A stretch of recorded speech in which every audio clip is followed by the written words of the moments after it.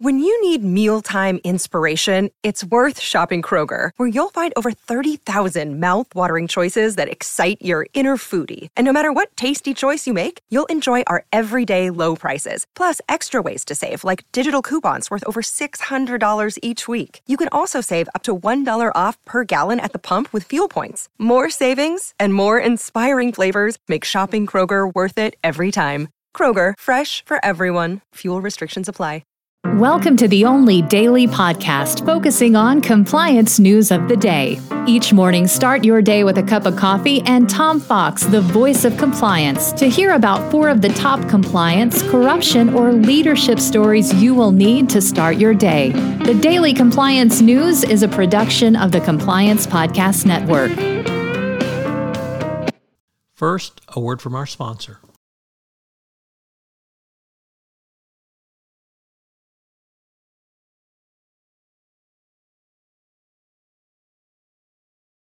The Daily Compliance News for October 28, 2022, the Heads Roll Edition. And we begin with that story, which is, of course, that Elon Musk has bought Twitter, and he immediately fired the CEO, the CFO, the general counsel, and one other from the head of Twitter, or the management, rather, of Twitter. The heads are going to roll further. Tomorrow he's supposed to meet with the Twitter rank and file, and you can rest assured that he is going to slash, burn, cut. So good luck with Twitter. Our next story comes to us from Yum Brands, or rather Reuters. And it's about Yum Brands, who owned KFC, or what used to be known as Kentucky Fried Chicken. Well, Yum Brands has reached a deal to sell its KFC restaurants in Russia. So Russia is going to lose KFC chicken. There'll be another restaurant, but it won't be KFC. Next up, from the New York Times, the Biden administration is weighing further controls on Chinese tech.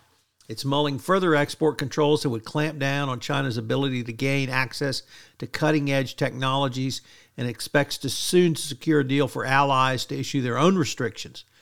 These steps would broaden the impact of the sweeping limits the Biden administration announced on the sale of semiconductor technology to China. So it looks like another wave of export controls will be coming against China. Of course, you can expect China to respond in a tit-for-tat manner, as the United States imposed extensive restrictions on the sale of advanced computing chips, chip-making equipment, and other related products.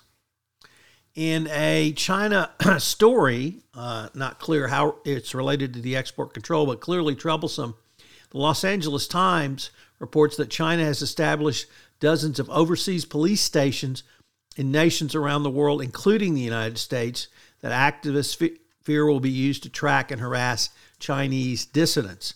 The Spanish-based non-governmental group Safeguard Defenders published a report last month that transnational policing has gone wild from the China side.